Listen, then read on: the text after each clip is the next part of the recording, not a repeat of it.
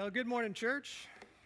Happy Mother's Day. And if you have your Bibles, go ahead and grab them. Ephesians chapter 3 this morning as we spend the rest of our time in God's Word. As we've been going through the book of Ephesians, we've looked at what it means to be in Christ over the last several weeks. I think this is week 6 now that we've been in here. We've looked at redemption in Christ, growing in Christ, alive in Christ, we're saved in Christ.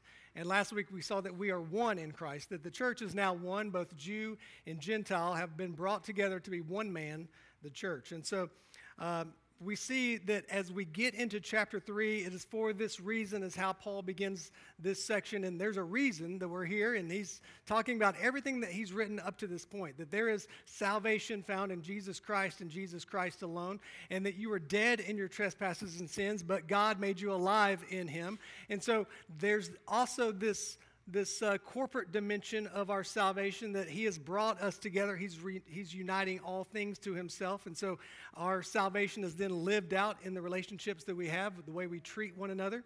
And so he's saying, because of all this, for this reason, and he's about to get into a prayer, but then he kind of goes on a little bit of a rant because there's a purpose in Christ. And so this morning I want you to see our purpose in Christ.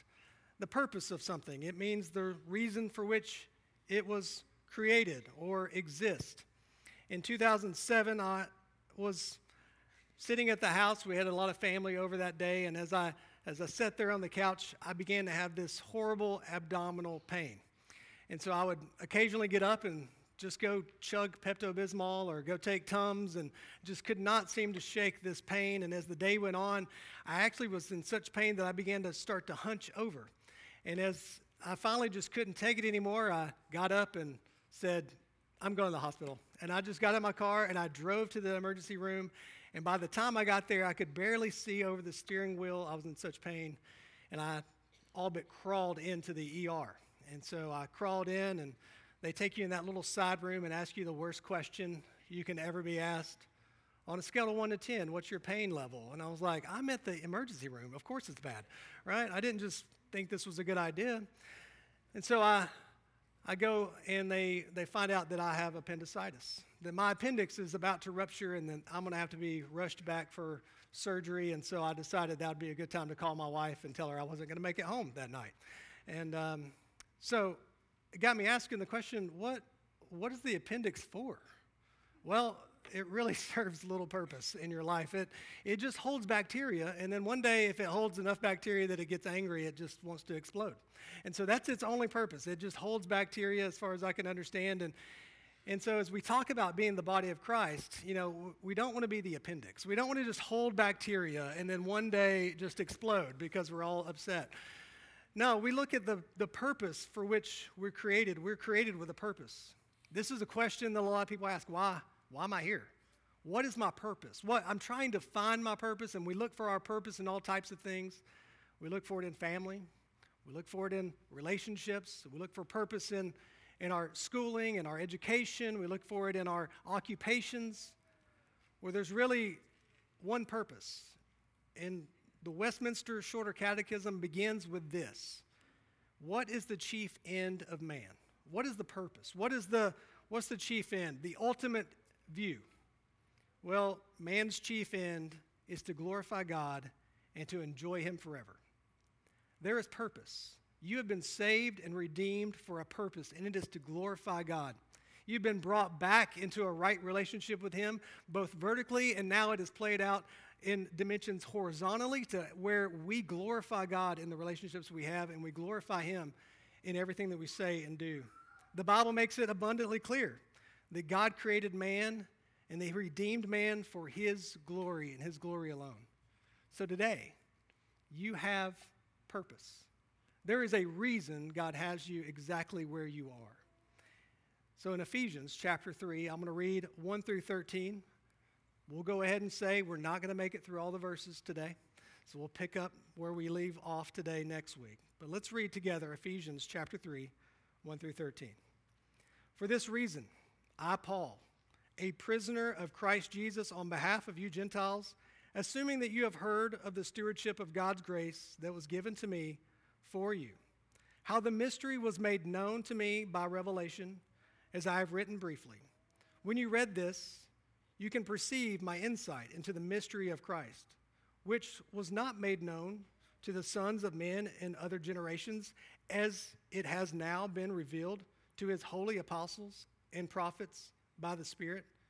This mystery is that the Gentiles are fellow heirs, members of the same body, and partakers of the promise in Christ Jesus through the gospel.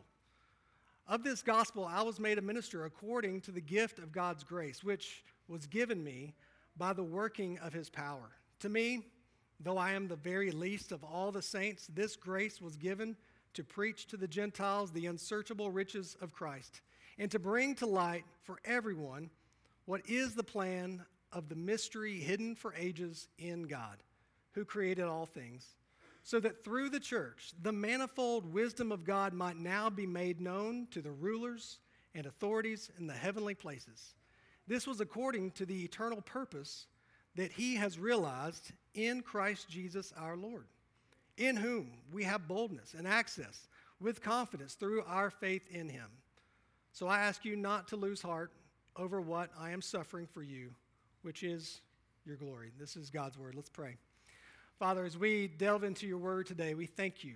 We rejoice in the fact that there is salvation that's found in Jesus Christ alone. The mystery that had been hidden for ages is now revealed, and that we who are the church have now received a spirit that opens our minds and our ears and our lives and our wills to be in accordance with your eternal purpose. So, Father, I pray for this church, and I pray for myself this morning. We thank you for the mothers that are here. We thank you for the families. And we thank you for the sound of babies. We thank you for all of these beautiful gifts you've given us.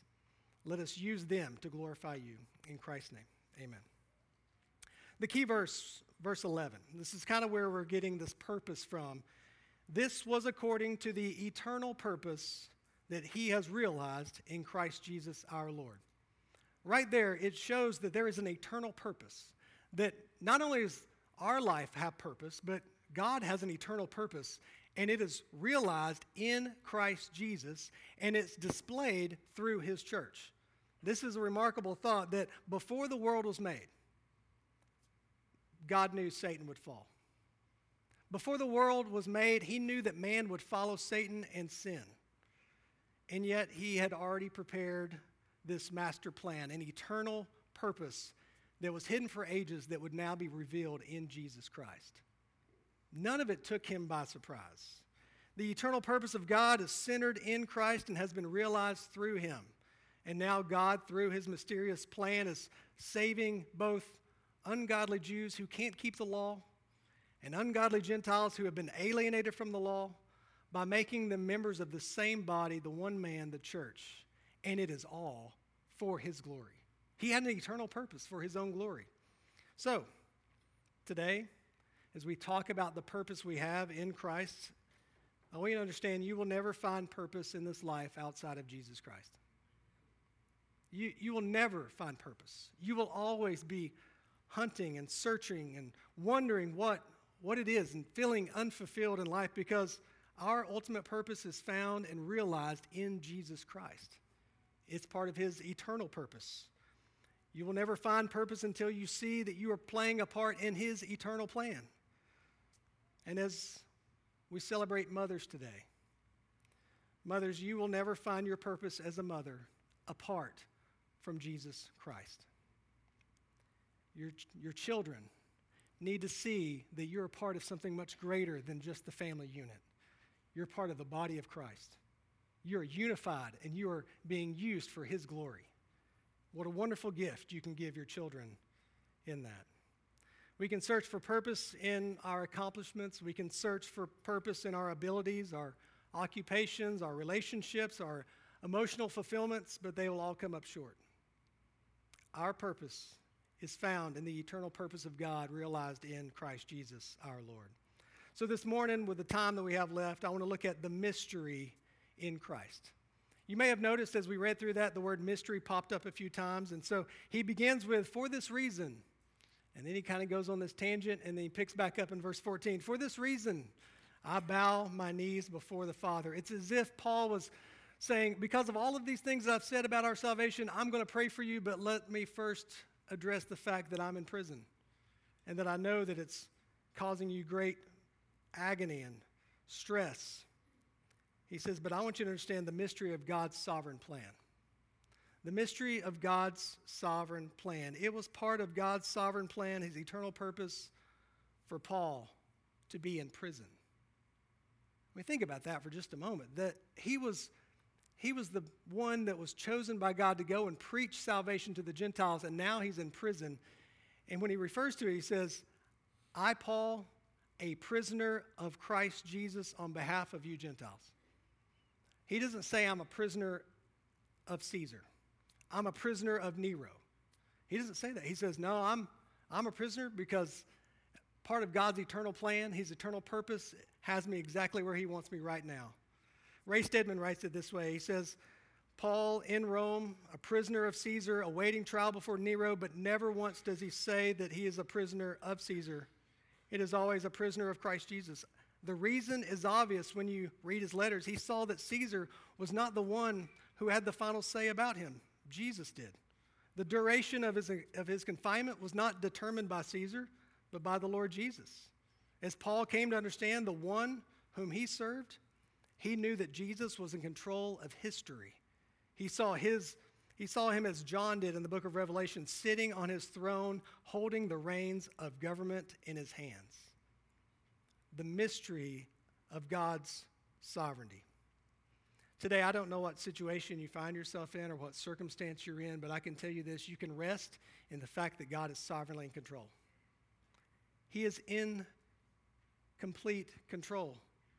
Every situation, it might be a mystery to us. We may not understand why. We may not understand pain or suffering or imprisonment or heartache or loss or even death.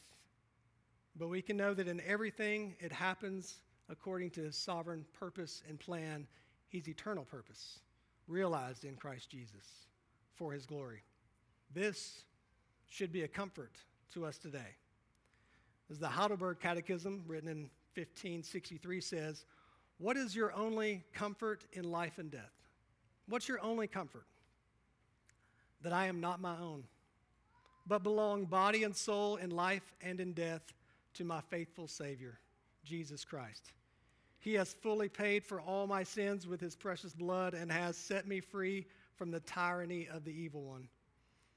He also watches over me in such a way that not a hair can fall from my head without the will of my Father in heaven. In fact, all things must work together for my salvation because I belong to him. Christ, by his Holy Spirit, assures me of eternal life and makes me wholeheartedly willing and ready from now on to live for him. My only hope in life and death is that I am wholly his. The mystery revealed of God's sovereign plan is revealed in the Son, Jesus Christ. And we can know, no matter what the situation or what the circumstance, he is in complete control. Paul says, you know what? If I'm in prison, it's because that's where Christ wants me. Today, we can look at our situation and say, you know what? Christ has me exactly where he wants me. He is in complete control. He even governs leaders. Paul knew that if he was in prison, it wasn't because of Caesar or Nero. He was in prison because Christ had allowed him to be there. Isaiah 45, 1-7 talks about God's sovereignty as he moves nations for his purpose. Isaiah 45, 1-7 says, thus says the Lord to his anointed, to Cyrus, whose right hand I have grasped to subdue nations before him and to loose the belts of kings, to open doors before him that gates may not be closed. I will go before you and level the exalted places. I will break in pieces the doors of bronze and cut through the bars of iron.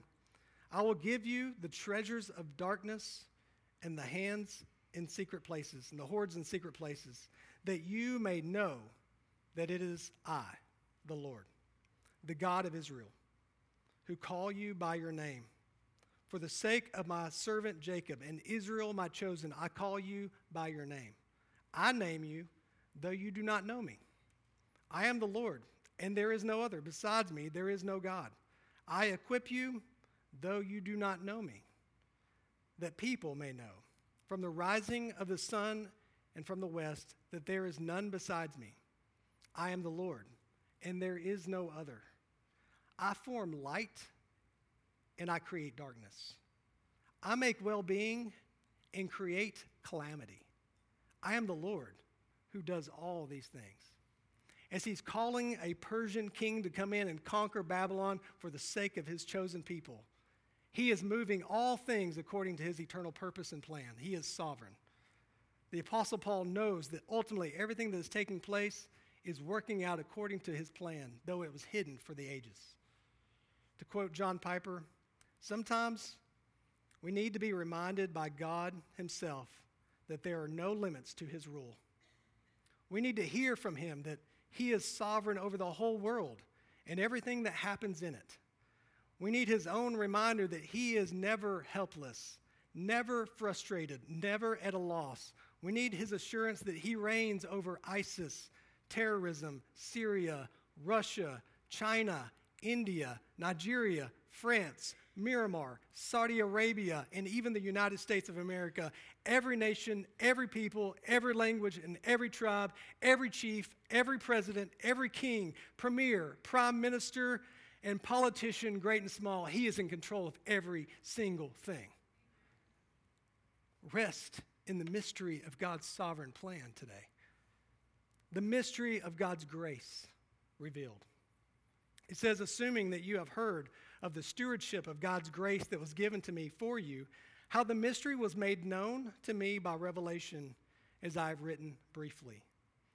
God's grace had been given to Paul for a purpose. What was the purpose? That he could share that grace with others. The grace that he has received is a gift that he will now give to others. So grace received is grace to be given. 1 Peter 4:10, as each has received a gift, use it to serve one another as good stewards of God's varied grace. You have purpose today because God has given you a grace that is to be shared and used in service for his glory. There is purpose today. In 1 Corinthians 4:1-2, it says, this is how one should regard us, as servants of Christ and stewards of the mysteries of God. Moreover, it is required of stewards that they be found faithful. Today, you have purpose because you are a steward of God's grace.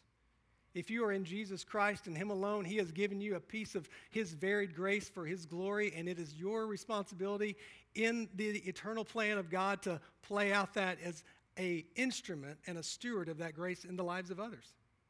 What a remarkable gift we have been given, that we are called to faithfully steward the mystery of God's grace by sharing and declaring the mystery of God's grace with others. So what is the mystery of God's grace? Well, we can see from Scripture that you and I are called to steward and watch over and invest in others the mystery of God's will, which is to unite all things in Christ. This is the mystery, Ephesians 1:9-10. This is what we read several weeks ago. Making known to us the mystery of his will, according to his purpose, which he set forth in Christ as a plan for the fullness of time to unite all things in him, things in heaven and things on earth. This was God's eternal purpose and plan to unite all things to himself through Jesus Christ. We're now stewards of that grace. You and I are called to steward, watch over, and invest in others the mystery of Christ, namely that the Gentiles are fellow heirs and members of the same body. Verse 6 of chapter 3.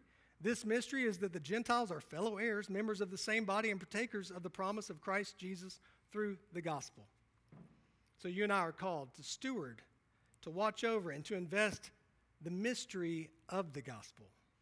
Ephesians 6:19 will tell us this, and also for me, that words may be given to me in opening my mouth boldly to proclaim the mystery of the gospel.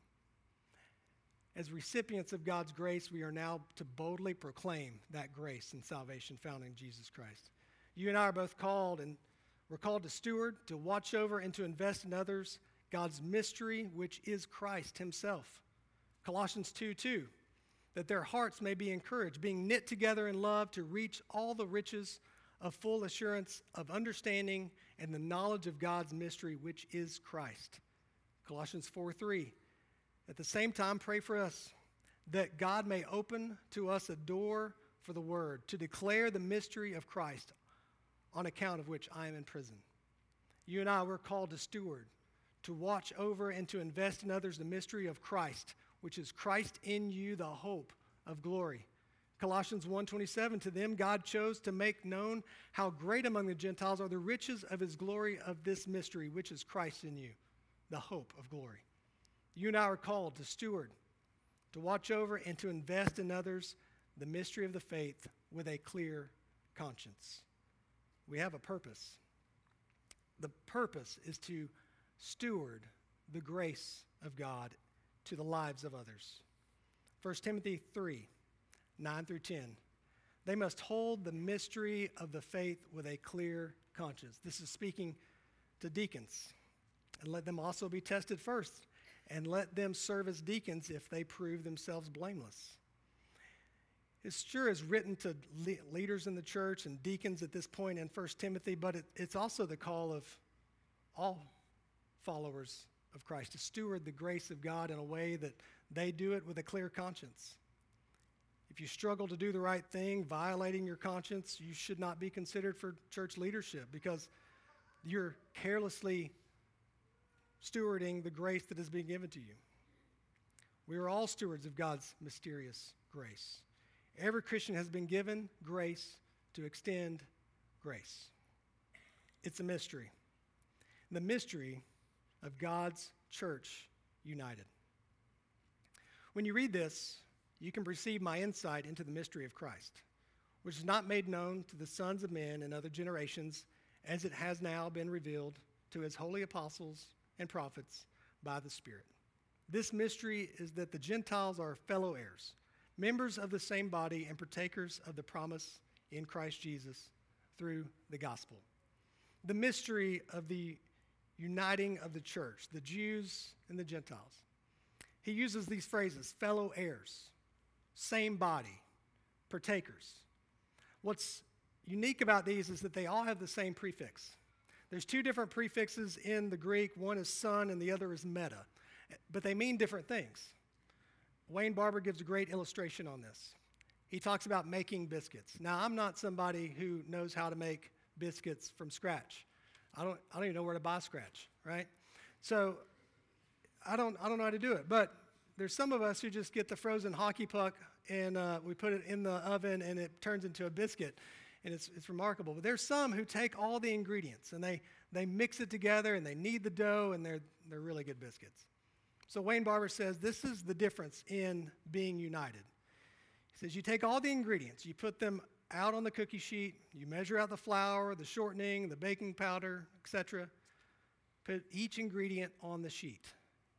All of those ingredients can still be separated at this point, but they're all with each other at this point. They're all on the same cookie sheet. He says this is the prefix meta, that you're all different and you're all together. You're all separated, but you're still united. And this is typically what we have in mind when we think about the church. We all are different. We all come in together.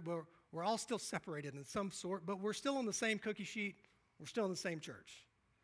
But this is not the prefix that is used in the Greek.